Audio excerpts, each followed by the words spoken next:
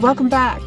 This year, the creative team at Fairy Vision teamed up with local blogger Jane Gobert to help you discover all that Cape May has to offer.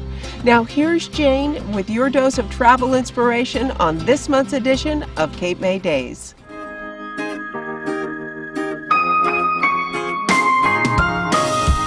Hi, I'm Jane from CapeMayDays.com. Once again, I'm here in my favorite beach town, lovely Cape May. Of course, Cape May is known for its spectacular beaches, but sometimes you may need a break from the beach. Maybe it's a little too chilly out, maybe you got a little too much sun the day before, or maybe you're just looking for something new to do. That's why I recommend checking out the Cape May Lighthouse at Cape May Point State Park.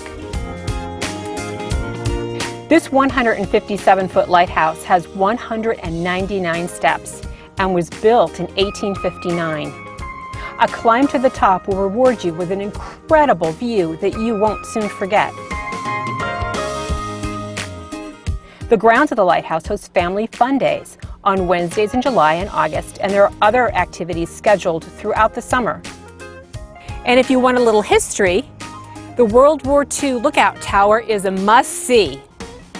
Originally, the tower was one of 4 in Cape May County, built to spot enemy ships. This 100-foot tower has a mere 99 steps and is packed with tons of pictures and memorabilia of the World War II era.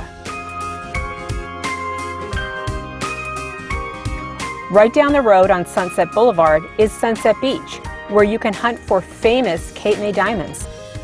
Poke around the quaint gift shops for a quintessential souvenir, play some mini golf overlooking the ocean, or grab a bite to eat at the grill.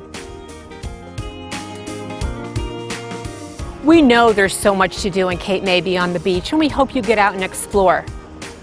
For more information and some great tips on Cape May, please follow my blog, CapeMayDays.com. Thanks for watching.